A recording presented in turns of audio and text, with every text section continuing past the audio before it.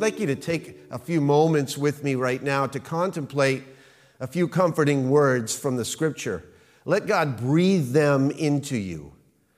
From the Psalms, we read this: "The Lord is a shelter for the oppressed, a refuge in times of trouble. Those who know your name trust in you, for you, O Lord, have never abandoned anyone who searches for you." Psalm 18 says, "The Lord is my rock, my fortress, and my Savior. My God is my rock, in whom I find protection. He is my shield, the strength of my salvation, and my stronghold." And then from Psalm 23, verse 4, "Even when I walk through the dark valley of death, I will not be afraid, for you are close beside me." Psalm 62, "He alone is my rock and my salvation, my fortress, where I will never be shaken." And finally, God is our refuge and strength, always ready to help in times of trouble. So we will not fear, even if earthquakes come and the mountains crumble into the sea. Did you catch that last psalm? So we will not fear, even if. Those are two very difficult words.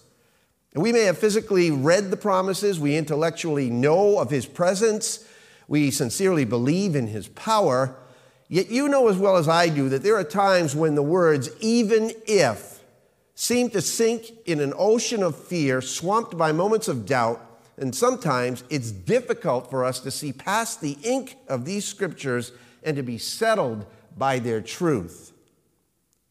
You know, life is full of storms. You know it, and I know it. Some of us seem to have been hit with more than our share. Inevitably, though, every one of us experiences them. But as we discovered last time we were together, there is no disappointment, no disillusionment, no discouragement, no disablement that is so severe that it's beyond Christ's control or concern. Absolutely none. The real crux of the issue in your life right now, in this moment, is your relationship with Jesus.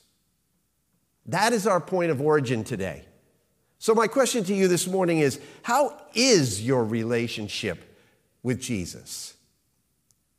Sadly, for many of us, we don't think seriously about that until our backs are pressed up against the wall and we're facing the storm of our lives. Author J. Allen Peterson drills that truth home with a personal experience that I'm sure he will never forget. He says, "What do you think would be your last thought, your last unscheduled thought and word, if you knew that in a minute or two your life was over?" Let's put this in context. Every nook and cranny of the big 747 was crowded. It took off in the middle of the night in Brazil, where I'd been speaking, the writer says. As it moved into the night, I began to doze. Well, I don't know how long I slept, but I was starting to wake when I heard a strong voice announcing, "We have a very serious emergency." 3 engines had gone because of fuel contamination, and the other engine would go at any second. The steward said it in English, "Now you must do exactly as we tell you. Don't anyone think of doing anything we do not suggest. Your life depends on us. We are trained for your safety, so you must do exactly as we tell you." And then he rattled off in Portuguese the same thing. Everybody looked soberly at one another, and the steward said, "Now pull down the curtains. In a few minutes, we're going to turn off all the lights." And my thought exclaimed, "Lord!" And then the plane veered and banked, and as the crew tried to get it back to the airport, the steward ran up and down the aisle and barked out orders. "Now take that card out of the seat pocket in front of you, and I want you to look at this diagram." You know, he says, "I've flown millions of miles all over the world, and here I thought I had that card memorized. But I panicked because I couldn't find the crazy card." Everybody looked stunned as we felt the plane plunging downward. And finally, the steward said, "Now tighten the seatbelts as tight as you can and pull up your legs and bury your head into your lap." Well, we couldn't look out to see where we were, whether we were high or whether we were low. But I peeked around, and the Portuguese were crossing themselves. And I thought, this is serious. This is it. I can't believe this. I didn't know this was going to happen tonight. I guess this is it. And I had this crazy sensation. Then the steward's voice broke into my consciousness, barking out in this machine gun fashion, "Prepare for impact." And frankly, I wasn't thinking at that point about the photocopier. I wasn't worried about the oil in my car. At times like that, involuntarily, from deep inside of us, something comes out that's never structured, planned, or rehearsed. And all I could do was pray. Everybody started to pray. I found myself praying in a way I never thought of doing. As I buried my head in my lap and pulled my knees up, as I was convinced it was over, I said, "Oh God, thank you. Thank you for the incredible privilege of knowing you." Life has been wonderful. And as the plane was going down, my last thought, my last cry was, "Oh God, my wife and my children." Now, I should say, for the sake of you guys that are hearing this, that I survived. As I wandered about in the middle of the night in the airport with a knot in my stomach and cotton in my mouth, I couldn't speak, and I ached all over. And I thought, what did I do? What did I say? What were my last thoughts? Why did I think that? I wondered. And what was the bottom line in all of it? Here's the bottom line, he says. Relationship. Relationship. Relationship with your spouse, relationship with your children, with your best friend, but ultimately and finally it boils down to your relationship to the Savior. Peterson continues, "When I saw my wife at the airport, I looked at her and rushed to hold her hand. I just looked at her in a moment and threw my arms around her and I said, 'Oh, I appreciate you.' And then with tears in my eyes, I looked at her again and said, 'I appreciate you so much. I didn't know if I'd ever see you again. Oh, I appreciate you.'" So I ask you again, how is your relationship with Jesus? Do you appreciate him? Strangely enough, great faith sometimes begins with a great seed of fear.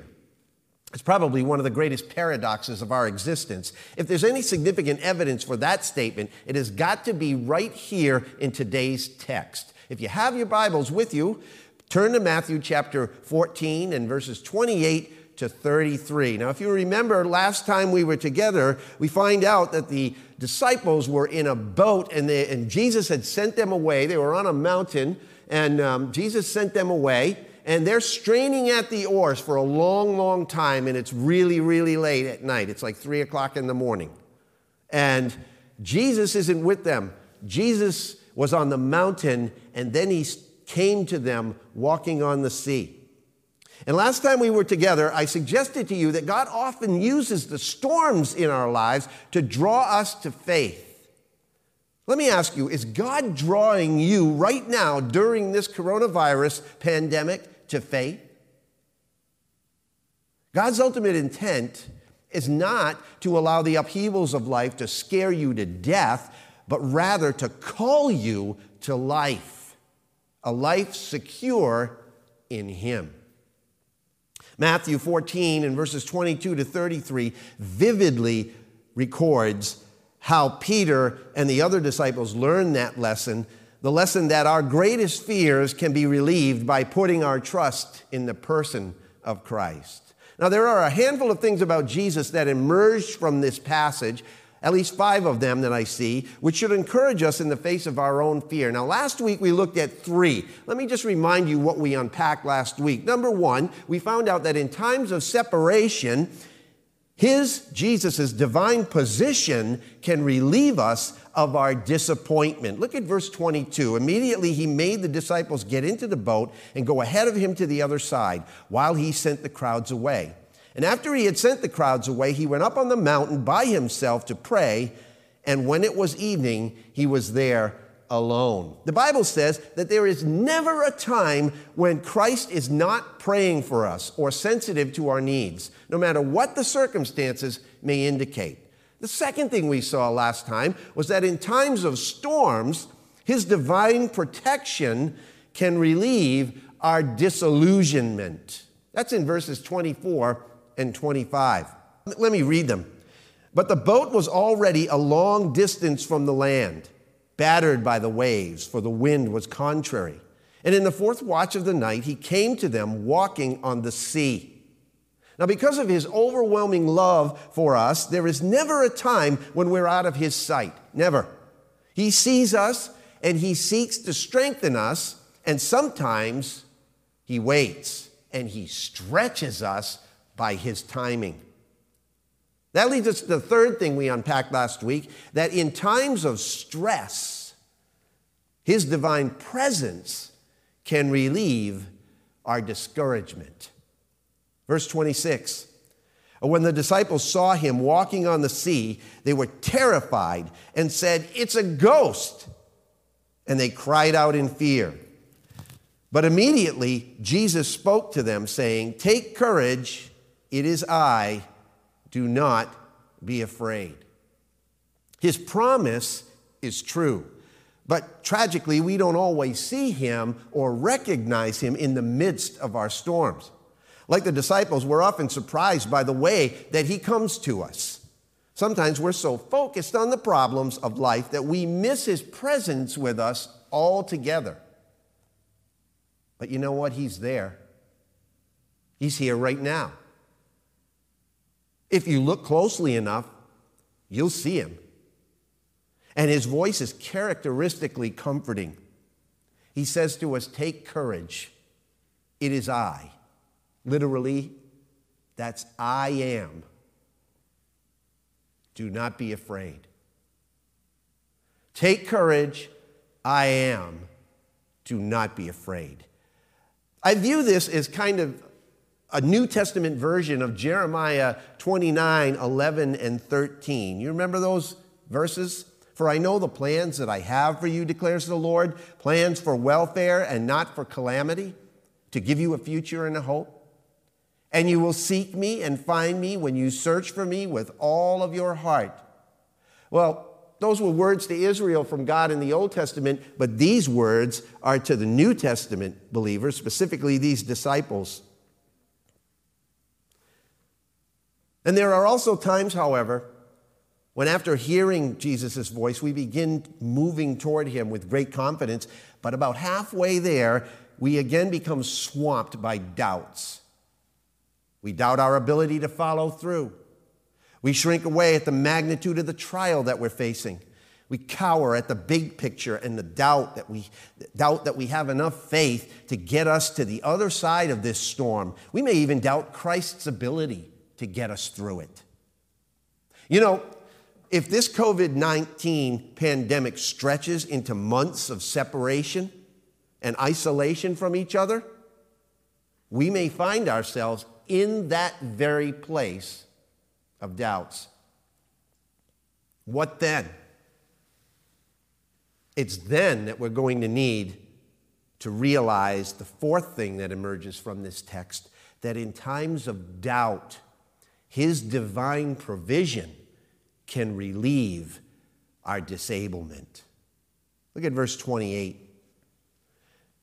Peter said to him, "Lord, if it is you, command me to come to you on the water." And he said, "Come." And Peter got out of the boat, and he walked on the water and came toward Jesus. But seeing the wind, he became frightened, and beginning to sink, he cried out, "Lord, save me." And immediately Jesus stretched out his hand and took hold of him and said to him, "You of little faith, why did you doubt?" Well, we're not only soothed by Jesus' voice when we finally recognize it, but here we find that we're strengthened by his word. That's in verses 28 and 29. Peter said, "Lord, if it's you, command me to come to you on the water." And Jesus said, "Come." Now, when Peter heard Jesus' voice, his fear subsided and his faith kicked in. And he makes what I consider to be one of the greatest requests in all of the New Testament. Lord, if it's you, command me, tell me to come to you on the water. Now, at first glance, when you read this, as many people do, and consider it a question laced with doubt, placing all the emphasis on the word if, as if Peter was backhandedly asking for proof that it really was Jesus, there are two significant reasons why I don't think Peter was attempting to get proof from Jesus. The first reason is practical. Let me ask you this. Why in the world would anyone risk his life by making such an absurd request? If Peter was unsure of whether or not it really was Jesus, I have a hard time believing that he would plunge himself overboard in the midst of a raging sea just to satisfy his curiosity and prove that it really was Jesus. And the second reason is grammatical. The word if in this context in the scripture is used not as a statement of doubt, but rather of certainty. It's called a first-class condition. In other words, the statement can be translated this way in the original language. Lord, since it is you, command me to come to you on the water. Well, that makes a whole world of difference, doesn't it? Actually, there isn't even a hint of doubt in Peter's crazy request. The doubt comes later in Peter's shaky response. I believe Peter, one of Christ's closest disciples, simply wanted to be where Jesus was. Let that sink into your mind for a minute. Peter wanted to be where Jesus was, the place of safety. Because I think that Peter knew that it was safer out on the water with Jesus than in a sinking ship without him. Now, I don't think that Peter was being arrogant. He wasn't demanding proof. I think Peter was scared to death. And he saw Jesus standing securely in the middle of this raging storm, and he was about to die in the boat being swamped by the waves. Let me ask you a question. Where would you rather be if it were you? And maybe we should cut Peter a little slack here. We ought to give him a little credit. After all, no experienced fisherman such as Peter jumps out of a boat in the midst of a hurricane to show off or to prove a point. That's not faith. That's suicide. And it's foolishness. Peter loved Christ. And I believe he wanted to be where Jesus was because he believed in Jesus. He knew there was safety by his side. I remember years ago, one of my sons, my son Aaron, who many of you know, he was 8 years old, and my family and I took a trip with my mom and dad to Toronto. And during that trip, we, my father, myself, and my son Aaron, and my son Josh, went up in the CN Tower. At that time, it was the highest freestanding structure in the world. Well, in this elevator had a glass front and a glass bottom. So you didn't know that when you stepped into the elevator. But as soon as they started to go up, everything opened up. And when that sky just opened up like that, and we went to the top of that tower, Aaron turned around, he grabbed my leg, and he buried his head in my lap. Something told him at that point in time that the safest place to be standing in the midst of his crazy fear was next to his father. Now, I doubt if I could have protected him if anything went wrong in that thing. But the fact is that he felt safe when he was next to his father. Something told Peter the same exact thing. Friends, let me say this with all the sincerity that I can muster, that the safest place for you to be when things are blowing up in your life is right next to Jesus. And Peter knew that. But he also knew he wasn't going to get there without Christ's permission. Let me say this, and don't misapply it. that nothing can happen in your life unless the word of permission comes from Christ. Nothing can happen in your life unless the word of permission comes from Christ. He's Lord. He's on the throne. He's sovereign. It's at His word alone that we're allowed to accomplish things and to grow closer to Him, to be strengthened in the faith and to grow in the faith. Peter was smart enough to know that, and he was also bold enough to ask for it. Let me ask you, are you smart enough to know that? Are you bold enough to ask for it? You know what will stop the impossible from being accomplished in our lives? In our churches, in our homes, and in the ministry? I'll tell you what will stop it: when we doubt that He will do what we ask Him to do. When we don't even dare to ask Him. And when we ask with the wrong motives. There's scripture for that, you know. James chapter 1, verses 5 to 8. If you need wisdom, if you want to know what God wants you to do, ask Him, James writes, and He will gladly tell you. He will not resent your asking, but when you ask Him, be sure that you really expect Him to answer. For a doubtful mind is as unsettled as a wave of the sea that is driven and tossed by the wind. People like that should not expect to receive anything from the Lord. They can't make up their minds. They waver back and forth in everything they do. I have to wonder if James, as the leader of the Jerusalem church and being so intimately acquainted with Peter, was thinking about this very incident in Matthew 14 when, under the direction of the Holy Spirit, he wrote those words. In James chapter 4, verse 2, you do not have because you do not ask. Matthew chapter 7 and verse 7, ask and it will be given to you. Seek and you will find. Knock and it will be opened to you. And in John chapter 14 and verse 14, if you ask me anything in my name, meaning according to His will, I will do it. Now rest assured that if we ask for anything that will bring us closer to Jesus, I guarantee you He will do it. Verse 29 here in our text says, and Jesus said, come. And Peter got out of the boat and he walked on the water and came toward Jesus. I would really like to know what Peter was thinking when he took that first step. No one had ever seen this before. No one had ever heard of it, at least not as recorded in Scripture. Moses took the Israelites through the middle of the sea as it parted on both sides, but no one had ever walked on top of the water.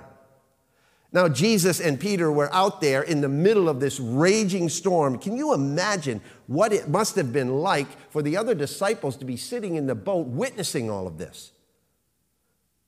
Actually, we can't. And I'll tell you why. Because it seems too much like fantasy to us. You know, we're spoiled. We become so enamored with the big screen special effects and computer-generated imagery, CGI, that anything seems possible to us when we sit down and watch it on TV. And in a sense, it has desensitized us to the miraculous and the powerful acts of God that may occur all around us, and we don't notice. Over the years that I've been a Christian, I've seen numerous people in the middle of the worst storms of their lives step out of a sinking boat of self-righteousness and human effort and into the sea of God's grace. They know they can't make it on their own, so they cry out for help in their deepest hour of need. And you know what Jesus does? Jesus says, come. And they come. I've watched in awestruck amazement as they're strengthened, sustained by His word, not necessarily by a change in their circumstances, only by His word. And maybe you've witnessed that happening in people's lives too, and yet often we aren't even wowed by that. Notice that Peter walked on the stormy water. That's important. God doesn't always calm the sea before us when he calls us to come next to him. But he does promise to get us through the storm if we keep our focus on him. And I love the way Isaiah preached that same truth. In Isaiah chapter 43, beginning in verse 2, when you go through deep waters and great trouble, I will be with you. When you go through rivers of difficulty, you will not drown. When you walk through the fire of oppression, you will not be burned up. The flames will not consume you, for I am the Lord your God, the Holy One of Israel, your Savior. I am the Lord, your Holy One, Israel's Creator and King. I am the Lord who opens a way through the waters, making a path, a dry path, through the sea. You see, Peter was doing all right until he took his eyes off Christ. And the same thing happens to us, doesn't it? We start out trusting in Jesus, steady as she goes, doing the impossible, walking through the storm that's in our life, but then something happens. A monster called doubt distracts us, and down, down, down we go, plunging for bottom. And that's when we need to know that we're not only strengthened by his word, but when we falter and begin to sink, when we reach the end of our strength and call out to him in faith, we're also supported by his hand. Look at verse 30. But seeing the wind, he, meaning Peter, became frightened, and beginning to sink, he cried out, Lord, save me. And immediately Jesus stretched out his hand and took hold of him and said to him, you of little faith, why did you doubt? As soon as Peter took his eyes and his ears off Christ and turned toward his situation, he panicked. I guess that's a little relevant to us, isn't it? So in other words, keep your eyes fixed on Jesus and don't panic. And we do the same thing. Faith, said one writer, sometimes begins by stuffing your ears full of cotton. And I think that's true. We're enamored with so much information in the last few weeks with this COVID-19 virus pandemic. I mean, it's just impossible to keep up with all the information that is filling our ears and our eyes and our minds. But you know what we really need to focus on? What Jesus is telling us in this. Now, there are times when we are amazingly focused, no question. Our faith propels us forward through the most difficult of times, even this time, and through the death of a loved one possibly, the lapse of faith of a friend, or through the trauma of a personal setback. We are as surprised as anyone else at the stability with which we can handle it. Spiritually, we seem like we can walk on water. For a season of uncharacteristic faith, we hang in there, we hang tough. We stand on his word. But then, there are also times when the fog gets heavy and we're blistered by the wind, and instead of staying fixed on the beacon, we begin to look around at our precarious surroundings. And we, like Peter, find ourselves in a brand new place, a scary, scary place. Now, I'm sure Peter had battled storms before as a fisherman, an experienced fisherman, but always he battled them from inside the boat. Now, he found himself in very strange surroundings. He was outside the boat, and he was on the sea. There, he was completely disabled. He didn't know what he was doing there. And he was totally and humanly disoriented. He had only one hope at that point, and it was Jesus. Verse 30 again. Lord, he said, after he saw the wind and the waves, and he began to sink, he said, Lord, save me. And you know what? God wants every single one of us to come to that place. Over and over and over again, he drives home that point that without him, we can do nothing. Every new storm that you and I encounter can bring us closer to him if we call out to him. I mean, this pandemic and the fallout that may result from it is no different. Listen, if you're a child of God, the storm-tossed seasons of your life can build a stronger faith in your soul. Let me say that again. If you're a child of God, the storm-tossed seasons of your life can build a stronger faith in your soul. James chapter 1, verses 3 and 4. For you know that when your faith is tested, your endurance has a chance to grow. So let it grow. For when your endurance is fully developed, you will be perfect and complete, needing nothing. If your life is calm and you're not yet convinced that you need Jesus, this storm should convince you. Let me ask you, unless you were alive in 1918 during the influenza pandemic and survived it, have you ever experienced a global uproar such as this in your lifetime? I haven't. But there are worse things coming according to the Scripture. It's the same thing then as now. Jesus will be our only hope. He will be anyone's only hope. And as Paul preached so often, we need to become aware of two important facts. Number one, we are incurable sinners. And number two, we need an incredible Savior. And as Peter so quickly learned here, we need to be aware of something else. That in the roughest storms of our life, when we are going down, Jesus is reaching out. It's right then when our heads are barely above water, as Max Lucado says, quote, we have to make a decision. Do we save face and drown in pride? Or do we scream for help and take God's hand?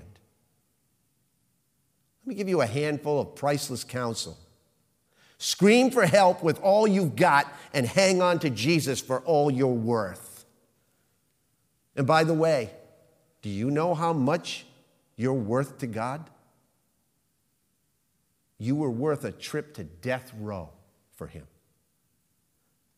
This is how much God loved the world, says John 3:16, that he gave his only son, his one and only son, and this is why. So that no one need be destroyed. By believing in him, everyone, anyone can have a whole and lasting life, eternal life. Romans chapter 5, verse 8 says pretty much the same thing, that God has shown us how much he loves us because it was while we were still sinners that Christ died for us. Listen, whatever your situation, whatever your storm, pray as simply as you know how, Lord, save me. That's all it takes, a simple prayer. Lord, save me. Rescue me. I can't make it without you. Because in the midst of your greatest turmoil, he's not only just within your sight, but you're well within his reach. Just over 30 years ago, Denise and I were invited some friends to come to something called the Living Nativity out here in Fayette, out in the deep woods. We didn't know what that was all about. And on our way home, the roads were very, very slushy. And as we were talking about the events of the night, we rounded the corner by Camp Winnebago, and suddenly the car went out of control, and we fishtailed and began to spin into the other lane. And I lost it in a car before on the snow, but this time I was convinced that we were just done. We were going to be killed. And my first reaction was to close my eyes and let go of the wheel because terror seized me. But the next thing I heard was, Jesus, help us. And in that instant, I wondered why I hadn't reacted that way. Immediately following her cry, the car came to rest on the other side of the road on top of a snowbank with the back resting against a tree. And Josh and Aaron, our two oldest boys, who were very, very young at the time, were sitting in the back seat. And thinking I was fooling around, one of them yelled, Daddy, don't do that. And I just sat there for a few minutes and wondered, why had I doubted? I still thank God for hearing Denise's call. We drove away from that incident without a scratch on us or our car. In our time of need, we were supported by his hand. Wasn't our time. Verse 31 says that immediately Jesus stretched out his hand and took hold of him. I have the word immediately circled in my Bible in red because it means without hesitation. Instantly, at Peter's cry, Jesus reached out to save him. That, my friend, is the essence of Christianity. God reaching out to us as we cry out to him. Listen, outside of this coronavirus pandemic, I don't know your storm, but I do know one thing.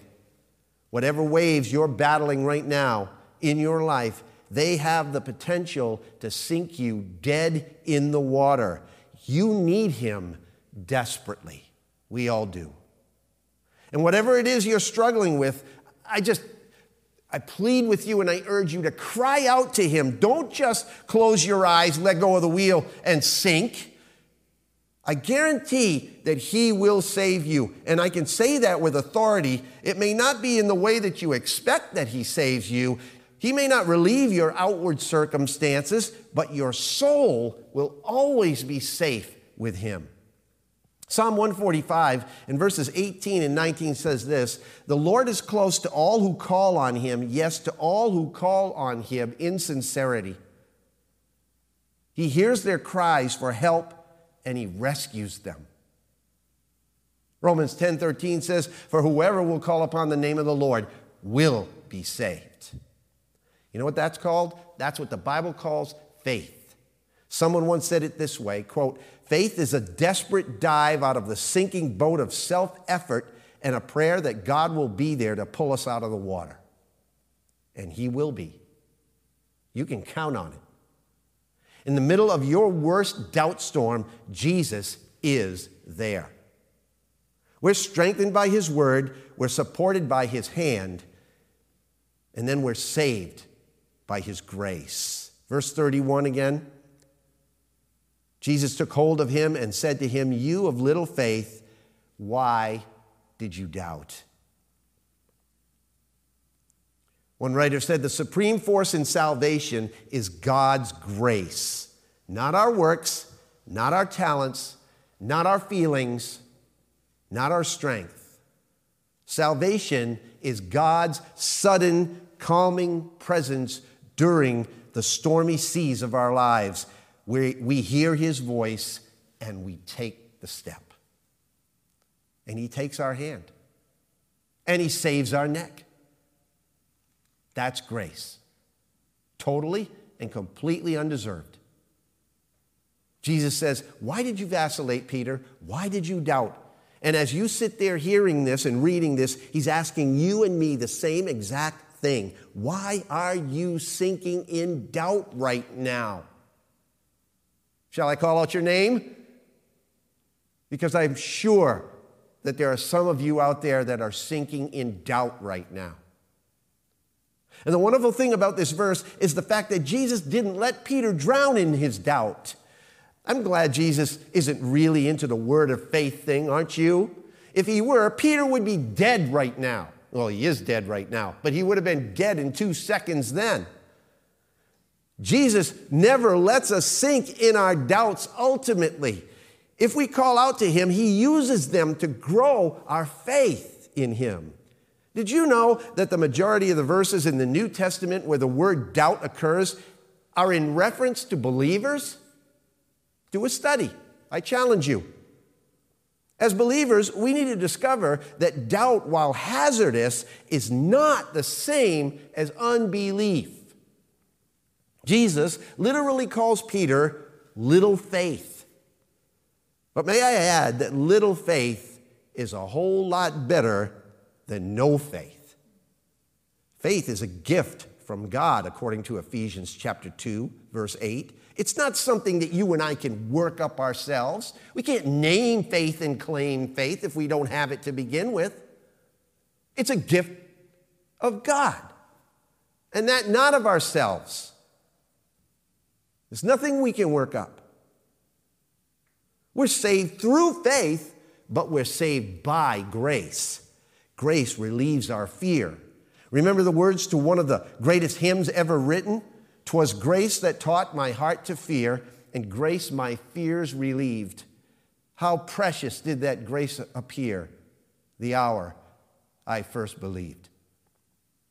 The man that wrote those words learned that truth just like Peter did, the hard way. John Newton was a hard man who rebelled against authority. He served on the seas from his youth. At 11 years old, he started. But he learned nothing about respect. In his 20s, he became a slave trader. He mocked authority and blasphemed God. In fact, one writer put it like this, quote, he even made jokes about a book that would eventually reshape his life, The Imitation of Christ.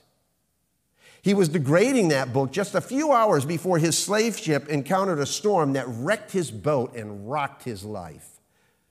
John awakened to find his cabin filling with water as the whole side of the ship had caved in.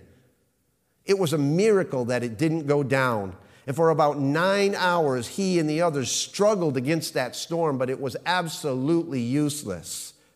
And finally, recognizing his helplessness and having no hope in his own ability to save himself, he threw himself on the deck and he cried out these words, "If this will not do, then Lord, have mercy on us all." He didn't deserve mercy. He didn't deserve to live. But he got it. His ship and his crew survived. And John Newton never forgot that. It's amazing that a man who despised the grace of God wrote its melody into history. Amazing grace, how sweet the sound that saved a wretch like me. I once was lost, but now I'm found. Was blind, but now I see. And he went on to preach about this grace for 50 years. And at the end of his life, when people urged him to give up preaching because of his failing eyesight, this is what he exclaimed. He said, "What? Shall the old African blasphemer stop while he can yet speak?" And that man would not stop preaching. And the writer concludes, what began as a prayer of fear resulted in a lifetime of faith.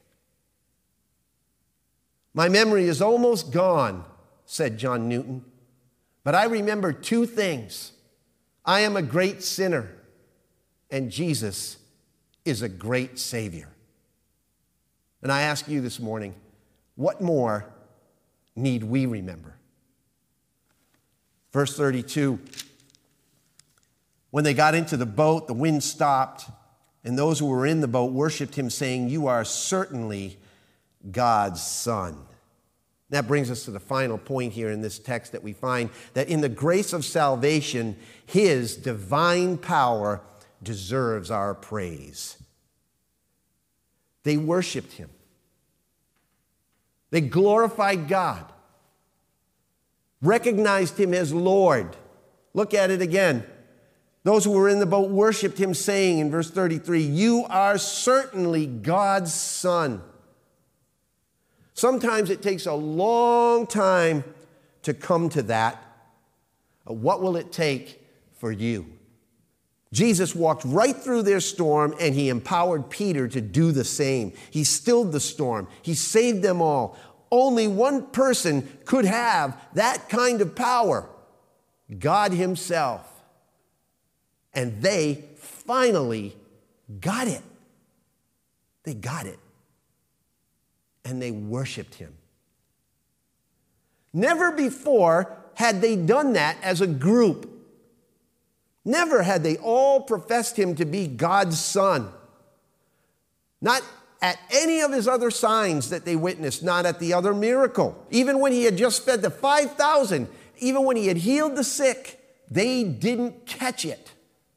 Mark 6:52 says that up to this point, quote, "they had not gained any insight from the incident of the loaves, but their heart was hardened," unquote. But here and now, they finally understood. And maybe it's because this time, they were the ones who were saved. They weren't bystanders this time. This time it was their lives teetering on the edge. May I suggest to you that as long as you are a bystander, you will never truly be able to worship Christ for who he is. Until you realize that you are the one that's sinking, that you are the one that he's reaching out to. And until you finally cry out to him, as Peter did, Lord, save me. And until you are the one that is rescued, your heart will never fully or truly worship him. John Ortberg writes, this is why the story of Peter walking on the water must end in worship. Worship, in a sense, closes the loop of the entire story. Worship consolidates and expresses the disciples' new understanding of who Jesus is.